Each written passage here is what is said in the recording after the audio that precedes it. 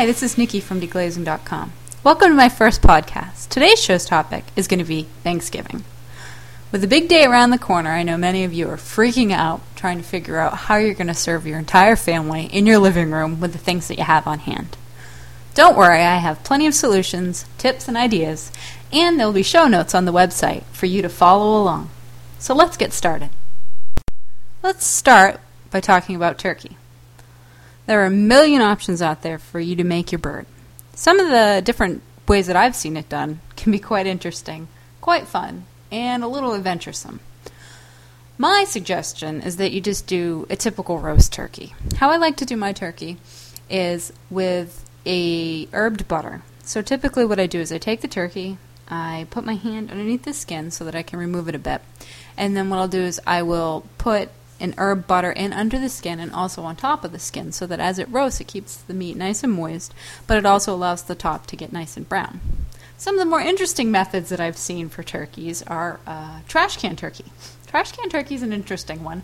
My aunt actually introduced me to it at one of our family gatherings, and needless to say, it was a fun process to watch, and it's just a good conversation starter. So if you live in a climate where it's a little bit warmer and you want something a little bit different to do with your Thanksgiving, you can set up a trash can turkey.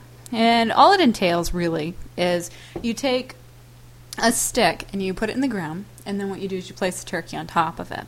And then over the turkey you set a nice clean trash can. Yes, clean trash can. Please do not use the one from your kitchen, and make sure that it's metal because it's going to need to be heat resistant. So when you put the metal can over the top of it, then what you do is you line the bottom with aluminum foil, and you put hot coals on the top and the bottom of the trash can. And essentially what it does is it creates an outdoor oven. It's a really funny thing to watch, and the turkey looks kind of funny just kind of being there on a stick, but kids love to see it. And what happens is, as the trash can heats up, it creates an oven, and the turkey cooks very similar to like it would in a normal oven, but it's outside. So it's quite an interesting process. It's a lot of fun.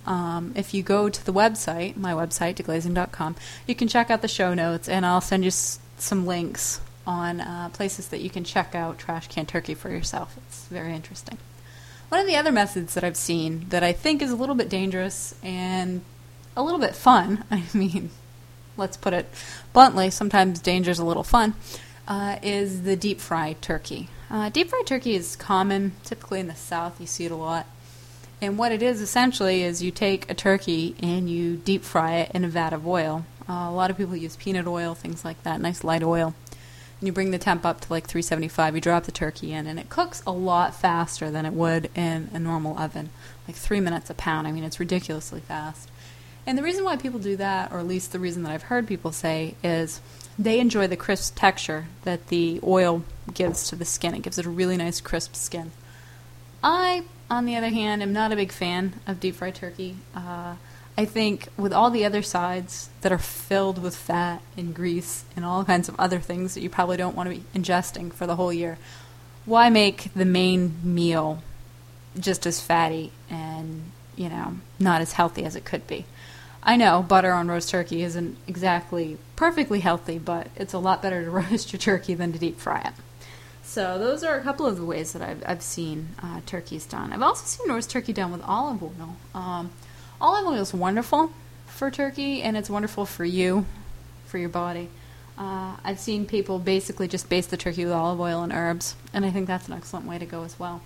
So those are a few of the ideas for taking care of turkey. I know there are many other ways. Let's talk a little bit about turkey, the way that you purchase it. There are a couple of different kinds of turkeys that you can buy out there. I do have some suggestions, and I do have some feelings about different types. The most common type that you find is at your local grocery store, and it's frozen. And a frozen bird's fine. You just have to make sure that you purchase it in time enough that it can sit in the fridge and defrost for a couple of days. The safest method to defrost your turkey is in the refrigerator. Do not leave it on the sideboard, on the counter, and let it just sit there and defrost, because what happens is turkey and poultry especially, any type of poultry, when they come to you, they have their skins on them. And from what I heard from Harold McGee, which is very interesting, he had an interesting audio clip, and I actually have a link to that on my site as well, is that The skin is actually the problem with the turkey. It's not the meat itself so much as the skin. The skin is where a lot of the bacteria lives in the birds.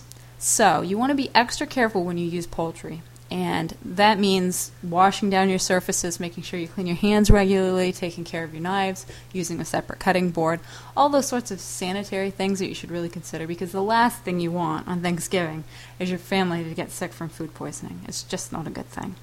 So my suggestion is if you buy the frozen turkey, put it in the fridge a couple days beforehand, make sure that it gets thawed really nicely. My best suggestion, though, is to start with a nice fresh bird. And there are different types of fresh birds that you can get out there. I personally prefer like a free-range organic bird. I just find that they're not treated with as many chemicals as the normal birds that you find out there. They can be more expensive, so if you can't afford one, go ahead and use just the regular fresh turkey that you find at the grocery store. Of course, it is going to be pricier than the frozen, but it is so worth its weight.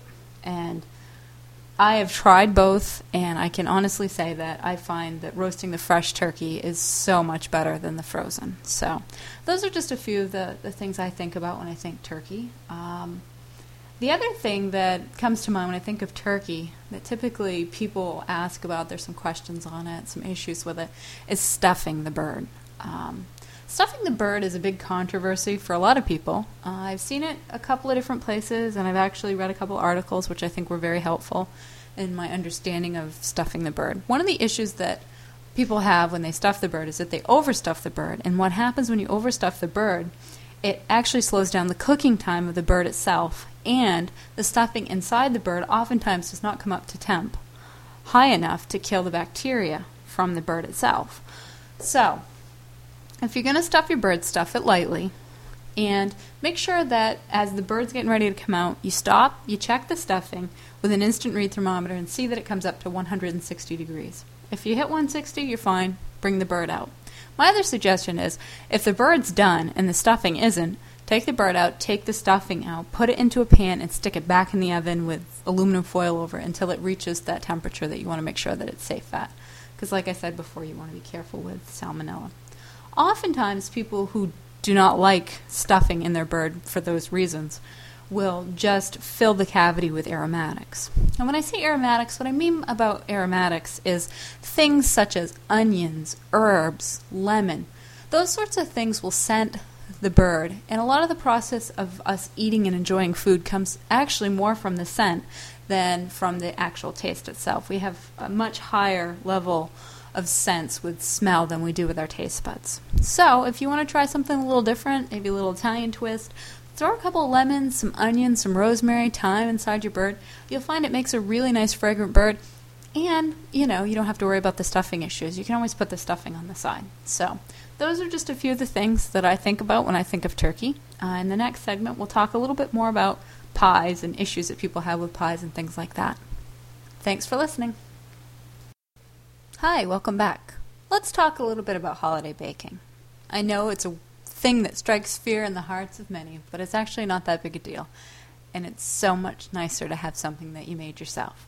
My suggestion is, if you have some recipes that you haven't tried before, a couple weeks before Thanksgiving, like right about now, maybe this weekend, take some time and try to make the recipe that you want to make for Thanksgiving dinner. It's not going to be a waste. People are going to love it, and you'll get a chance to try some of your skills. Some of the things that I know that bother people the most about pies is trying to understand what needs to be refrigerated, what doesn't need to be refrigerated, can it be made ahead, can it not be made ahead. Here's a rule of thumb. If your pie is a custard-based pie, which means it has eggs or milk in it, like a pumpkin pie, a custard pie, something like that, you want to make sure that when you take it out of the oven, you give it time to cool down to room temp, which is about 2 hours. At that 2-hour mark, make sure you get it into the refrigerator. The reason why you want to put it in the refrigerator is you want to, stave off bacteria, make sure that you don't have anything happen to the pie and to deteriorate the quality of the pie or make it so that somebody will get sick. So take those custard pies, get them into the fridge. They can last a couple of days in the fridge, 2 to 3 days. So if you want to make your pumpkin pie in advance, that's a great option. Make it a couple of days ahead, stick it in the fridge. It'll be nice and ready for you when you're ready for it. The next type of pie that you want to think about a little is a fruit pie. And fruit pies are a little bit different in that Fruit pies can be made in advance, but they can be left out. They don't need refrigeration. And it's something in the fruit itself. I remember reading an article, and I can't quite remember exactly what it was, but there's something in the fruit itself that causes it to be shelf stable, essentially. I'm not saying you can leave it out for 2 weeks, but, a day, 2, maybe even 3 days, your fruit pies will be fine on the sideboard. You don't have to refrigerate those. And that'll keep you from having to take it from the fridge and back and forth. And it'll save some fridge space for some other stuff that you need during the holidays. Another suggestion I have for your baked goods is make anything you can in advance. Say, for example, you're going to make a couple of pies. Take your favorite pie crust recipe and make up a big batch of it. Stick it in the freezer, and it'll be fine there for a couple weeks before Thanksgiving. I mean, you could leave it in there for up to a month. And then, the day before Thanksgiving, take it out, put it in the fridge, let it defrost, and you'll be ready to use it just like you would anything else. Or you can make your pie doughs in advance, like a day before, and they can stay in the fridge overnight. That's perfectly fine. And, a little secret between us, I'm not going to tell if you don't. You can always use a store-bought pie crust. If you're totally uncomfortable with pastry, I know a lot of people are, buy your crust. It's not a big deal. And I know that millions of other Americans are going to do it, and probably millions of other people around the world do it, and it's not a big deal. So if you're uncomfortable with pie crust, it can be a little tricky. Go ahead and buy your pie crust. I do like mixing butter and shortening when I make my pie crust. And the reason is each lends something different to the pie. Shortening actually gives a nice texture to the pie crust itself, but butter is the flavor that people want. So I mix the two, and I actually have a recipe that I tried that I really like. It's Alton Brown's recipe for pie crust. So I will put that up on the website, and you can go and check that out, and it's fairly easy to make. You can make it in your food processor, or you can do it by hand. Either way, it's pretty easy to make, and I think you'll like it. So we talked about custards, we talked about fruit pies. Let's talk a little bit about some of the other baked goods that you might be using at the holidays. Some of the other things you might want to make, and they can be made in advance and frozen, which is a really great idea, are things like biscuits and rolls and different things like that. The thing you want to keep in mind, say you do make your biscuit dough and you take and you freeze them individually beforehand. When you take it out and you put it in the oven, just put it straight in the oven. Don't defrost it, because, as you know, with baked goods, the most important thing is the butter chunks in the pastry or the baked good itself, and that's what causes you to get a nice flaky biscuit or, pie crust. So if you take and you defrost your biscuits from the freezer, you're going to melt the butter and you're going to make it so that they're a soggy, icky mess. So make sure that you just take them out, pop them straight into the oven at the temperature that you'd normally cook them at, and just give them a little bit more time to cook. They'll defrost as they cook. So you can do that with biscuits. You can also do that with rolls. I know myself personally throughout the year I like to make large batches of things like pizza dough, and then I cut them down into small individual portions and I freeze them. It's a great way to make things in advance when you have time, when you're not busy, when you're not stressed, so that you have something you can go straight to your freezer and get it. You can use your freezer like a pantry. Most people use the freezer like it's an ice cream storage unit. That's not the only thing that your freezer is for. I assure you, the freezer can be used for many things. And I make all kinds of things and put it in the freezer. The other day, in fact, I made 15 loaves of mini bread and stuck them in the freezer because I knew the holidays were coming. And I might not have a chance to make things in advance before, somebody showed up or I had guests. So I made lemon loaf, I made orange cranberry loaf, I made pumpkin bread, and I made banana bread in mini loaves, and I froze them all. And Thanksgiving morning, when everybody shows up, I can take, the day before and take them out, put them in the fridge, let them thaw. And then Thanksgiving morning, all I got to do is cut them out and put them on a platter, and people have breakfast right ready for them, and I didn't have to spend my Thanksgiving morning doing that. So think in advance. Desserts are great. They're probably the thing that everybody's going to remember. People know the typical things, and everybody's going to say, oh, it was a great meal. But the thing that people always remember is dessert. So take that extra effort and make a really great dessert. But a lot of the stuff you can do in advance. One of the things I learned today that I didn't even know is with pumpkin pie, you can take and make the filling, make the pie crust, and you can freeze them separately. And then you take and defrost them in the fridge, and you can put them into the oven like that. I mean, it's that simple. The thing with the pie crust, of course, where it has butter in it, is you want to make sure you defrost it in the refrigerator, not, on the sideboard or something like that, because you will melt the butter. So those are a few things to keep in mind. Some of the things that cross my mind this time of year that are really interesting are substitutions and things like that. I know people are always saying, well, I just didn't have that in my pantry. I didn't know what to do. One of the major things that I think people don't recognize, or a lot of people do, one of the substitutions that people hear a lot about is buttermilk. Buttermilk is fabulous. I love buttermilk in baking. I use it all the time. I use it in muffins and scones and cupcakes. I mean, it is absolutely fabulous. The trick is, if you don't have buttermilk, take whole milk from your fridge, pour out the same amount that you'd use for the buttermilk, and then subtract a tablespoon and put fresh lemon juice in its place. So say you were looking for a cup of buttermilk.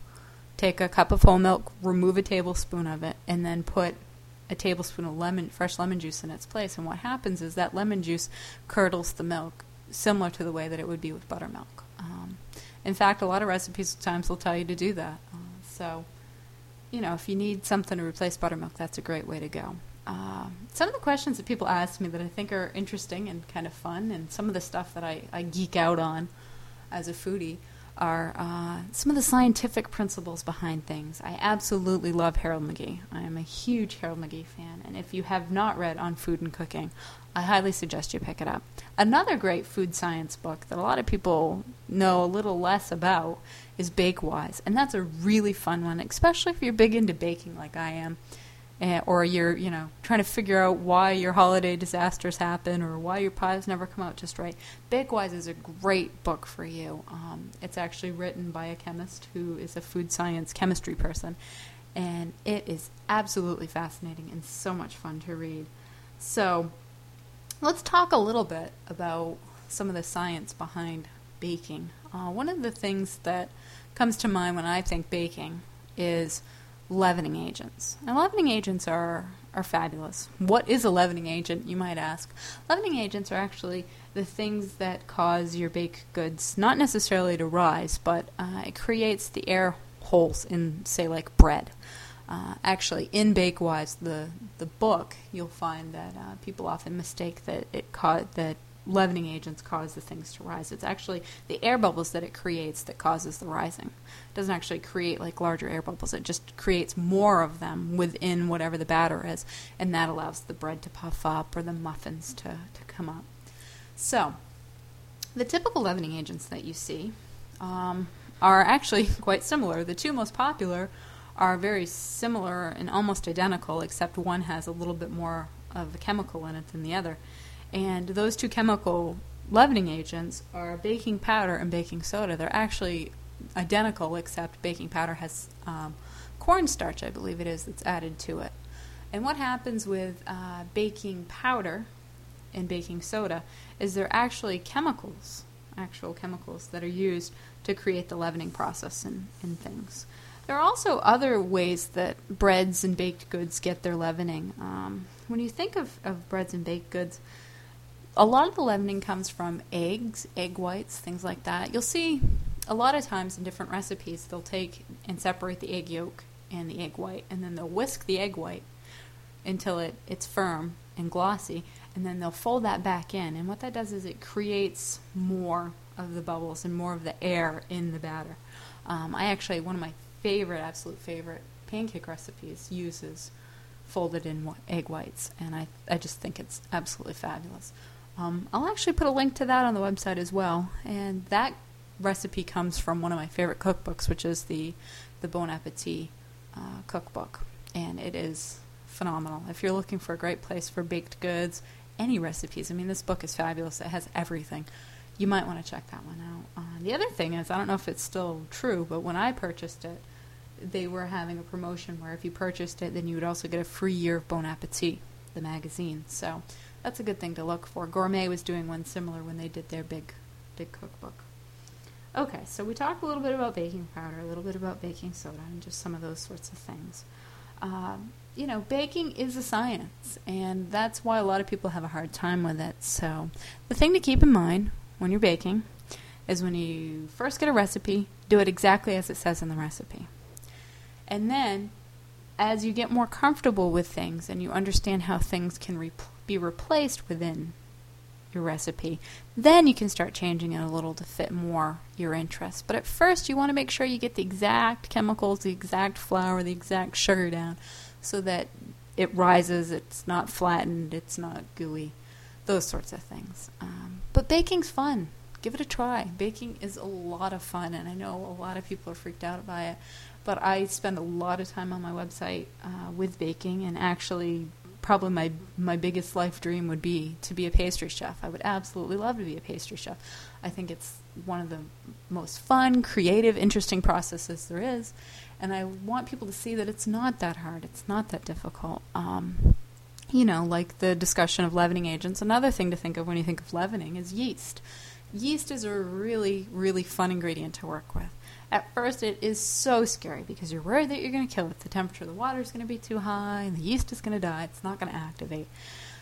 After you make your first yeast product, you're totally comfortable with it. You feel fine. You're actually really excited because you got to see the whole rising and all the whole process of using yeast. So give it a shot. One of the recipes that I have listed on the website is a recipe for cinnamon rolls.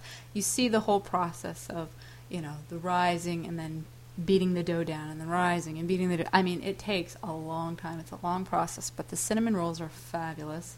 They're a lot of fun. They're something that you could do with kids. You got to think in terms of the quality of the ingredients that you're getting out. A lot of people are like, well, I could just buy that in a grocery store. Yeah, but you don't get the fun. You don't get to the science. You don't get to see the things rising, and you don't get to feel the dough and understand why it's smooth or how it has a texture or this or that. And I just want people to maybe step out there a little bit and give it a shot. And if you have any questions, feel free to send me an email. And if it's something that I can do by video or by podcast, then I will certainly answer it. Or you can send me an email if you want it to be private, or I can keep your name private. But get out there, try it, enjoy it, have fun, and especially this time of year, man, you really want to do some baking. So I'm going to put up on the website a list of cookie recipes that I've created over the years that I think are fabulous for holiday gift giving. Maybe some brownies, some bars, things like that, so that you can get a chance to get out there and really try your baking skills. And I tell you, if you get out there and you try it, you'll probably fall in love with it, and it'll be something that you do for the rest of your life. So it's a great thing to learn. So that's the baking segment that I have for Thanksgiving. And in the next segment, we'll talk a little bit about some of the tools and tips and tricks of the trade to make your Thanksgiving absolutely wonderful. So thanks for listening, and we'll see you in the next segment. Hi, welcome back. In our final segment, we're going to talk a little bit about some tools, some tips, some tricks, just some things to make it so your Thanksgiving goes off without a hitch. Some of the things that I think about when I think of Thanksgiving tools is I just picture people running to Williams-Sonoma and dropping down wads of cash so that they feel like they have everything that they need to make a proper meal. I can assure you, you do not need half of the things that you're going to purchase for the one-time use. So be smart. Think of the things that you'll use, maybe again, things that you could share with other people, maybe things that you'll have for years to come. So some of the cheaper things that I think that actually you should have and are very important and useful for Thanksgiving cooking are things like the first thing that I can think of, probably the most important thing for anybody cooking meat at all, is an instant read thermometer. Instant read thermometers are fabulous. You can purchase them fairly cheap. I've actually seen them as low as $6 and some change on Amazon.com. And an instant read thermometer is fabulous because it helps people who maybe aren't in the food industry or aren't in restaurants or haven't been around food a whole lot to know when things are finished. It's absolutely important to know when meat is cooked. and when you should take it out. One of the worst things about Thanksgiving that everybody worries about and everybody frets about is the dry white meat.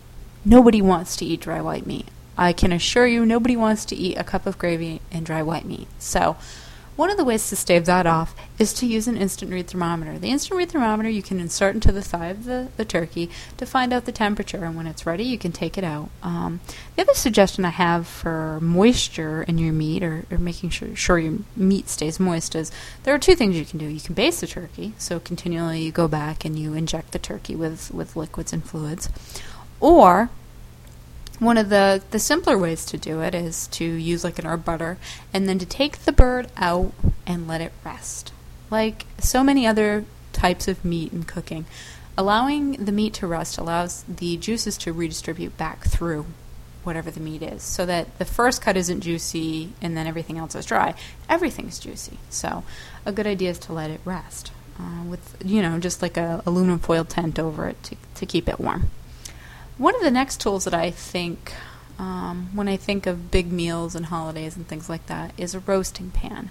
Roasting pans can be astronomically expensive. I have seen them so expensive that they make you want to cry. I mean, they can be that ridiculous. And I got to admit, I have spent money on pans that would probably make a lot of people cry. But the other side to that is I've absolutely loved those pans, and I've had them for many years, and I will continue to use them for the rest of my life. But if you're not the person who does Thanksgiving every year, you're not the person who hosts, and you don't have big parties, and you're not always roasting things, you're not going to want to spend $200 to $300 on an all-clad roasting pan. If you are one of those people who throws parties all the time, and you are the house of choice, and you want an heirloom to pass through the family, I say go ahead and splurge and buy the all-clad. I mean, who wouldn't want the nice all-clad roaster? But if you're not, like most of us aren't, roasting pans come in many shapes and sizes. They're non-stick, they're stainless, they've got racks, they don't have racks. It really depends on kind of what you're looking for. I personally really enjoy stainless steel cookware. I love it. And I know a lot of people are afraid of it because they're not sure of things sticking to it. They're not sure how to use it. But once you get to use it and you see that it's not as scary as it seems, it's a really wonderful tool. And a stainless steel pan is wonderful because when you take the bird out and you're letting it rest, you can just use that pan on your burners on the stove to make your gravy. So that's a really fabulous thing to think of. As far as expense goes, the way that you can cut expense that I've found is to hit discount stores. Some of the good discounters that I've found are places like TJ Maxx and Home Goods, which are actually from the same company. TJ Maxx and Home Goods carry a lot of really high-end, good quality merchandise at a lesser price. I mean, I've seen some decent KitchenAid roast pans there from anywhere from $30 to $65, maybe $70. So if you're looking for a less expensive alternative, that might be a good place for you to go. And if you're only roasting one turkey in your entire life, by all means, feel free. Go ahead, use the disposable pan. The thing to keep in mind with disposables is they're not durable and they're not sturdy. So when you put the bird in, you have to be very careful, and when you take it out, you have to be equally careful because they are so heavy that you could easily spill the bird onto the floor, and that would not be a good way to spend your Thanksgiving. So just a few things to keep in mind with roasting pans. One of the things I think that every cook should have, and one of the things that you will use, I swear to you, you will use it every week of your entire life, is a nice mixing bowl set. And I'm not talking about, the high-end expensive mixing bowls that you see through like Stonewall Kitchen. They're like they're absolutely beautiful pottery bowls, but they're like $75 for 3 bowls. What I suggest is if you want a good set of mixing bowls, buy a set of glass mixing bowls. I love glass mixing bowls. I use them all the time. They can be used in place of a double boiler. They can be set over pots and pans and used to melt chocolate and things like that. Absolutely fabulous. They're easy to clean. They can be put in the refrigerator. I mean, they're wonderful. My set of mixing bowls actually came from Williams-Sonoma. And to be honest, one set is just not enough. I think I'm going to need a second set pretty soon because I just use them. I swear, when I go to the kitchen, it's like I have them all out everywhere. So I'm going to need more. I know that.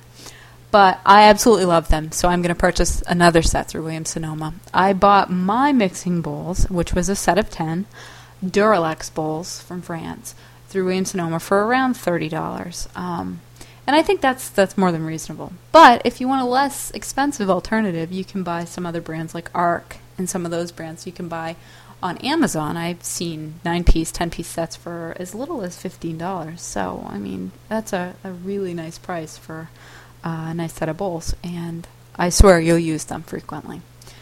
The other tools that I think are extremely important, especially this time of year, are having some Pyrex measuring cups and Pyrex plates on hand.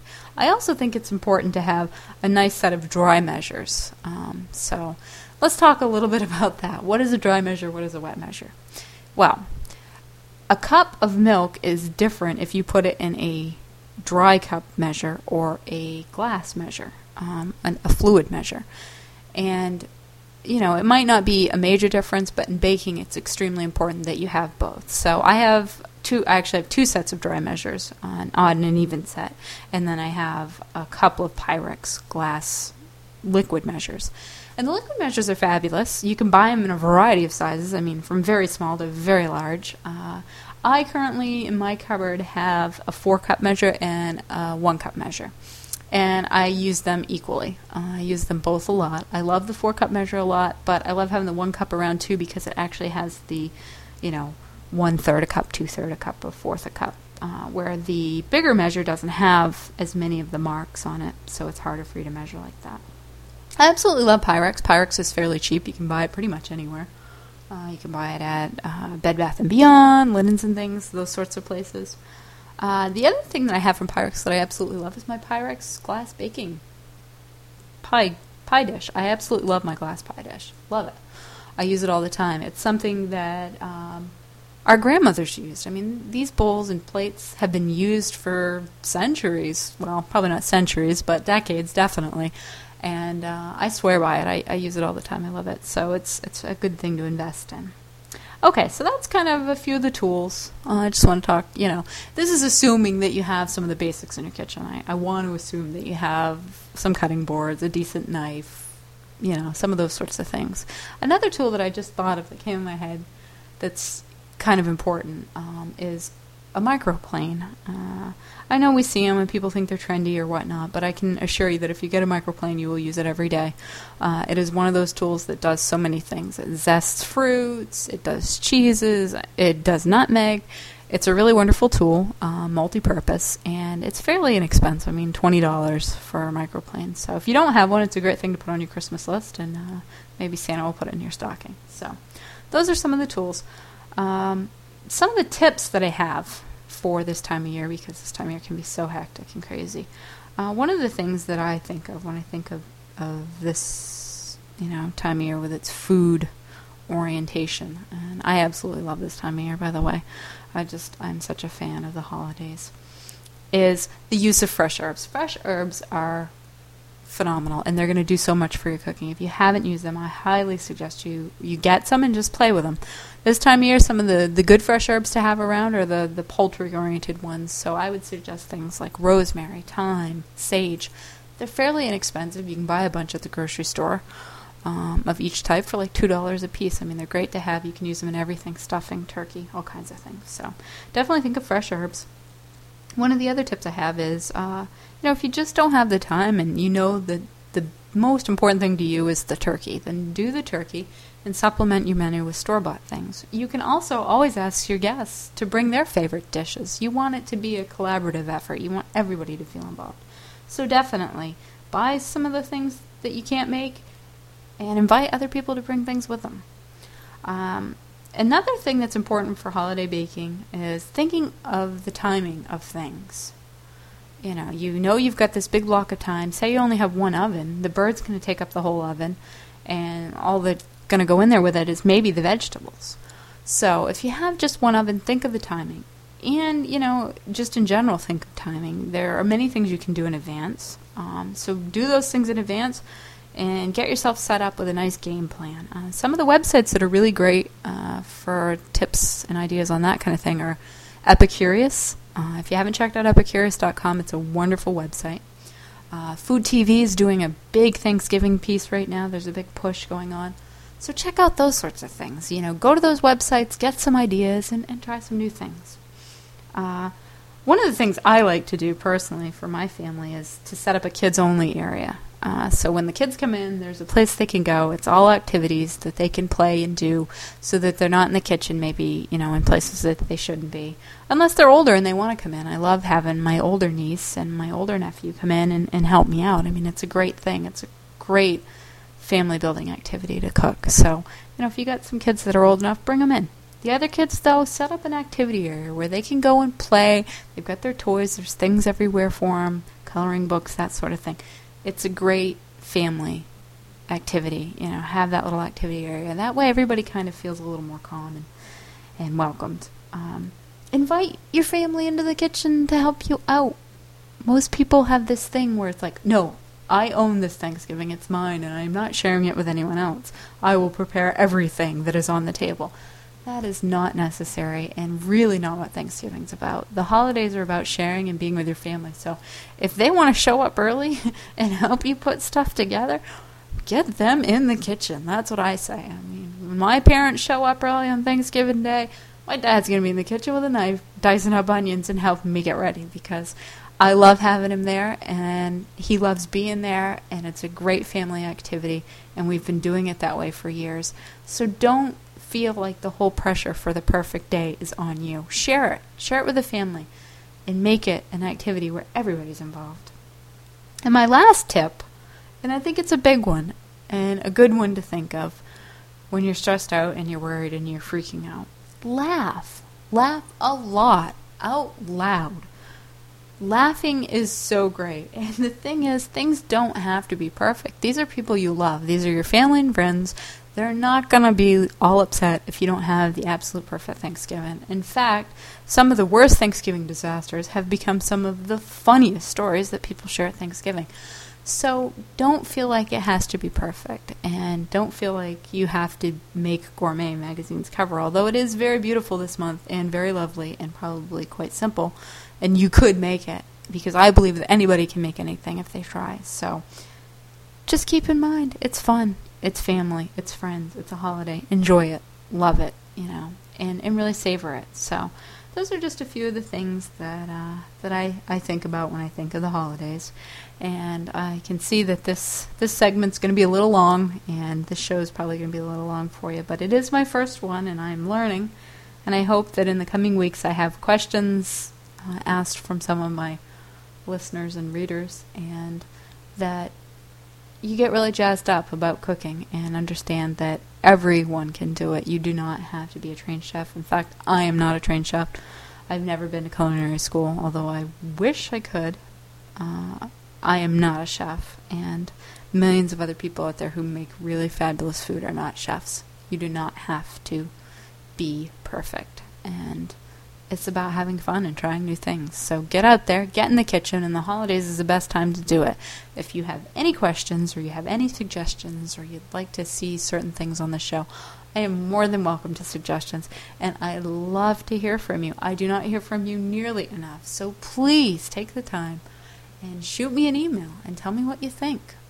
So happy holidays, happy Thanksgiving, and enjoy your family and have some fun. And thanks for listening, and I'll see you next week with another podcast.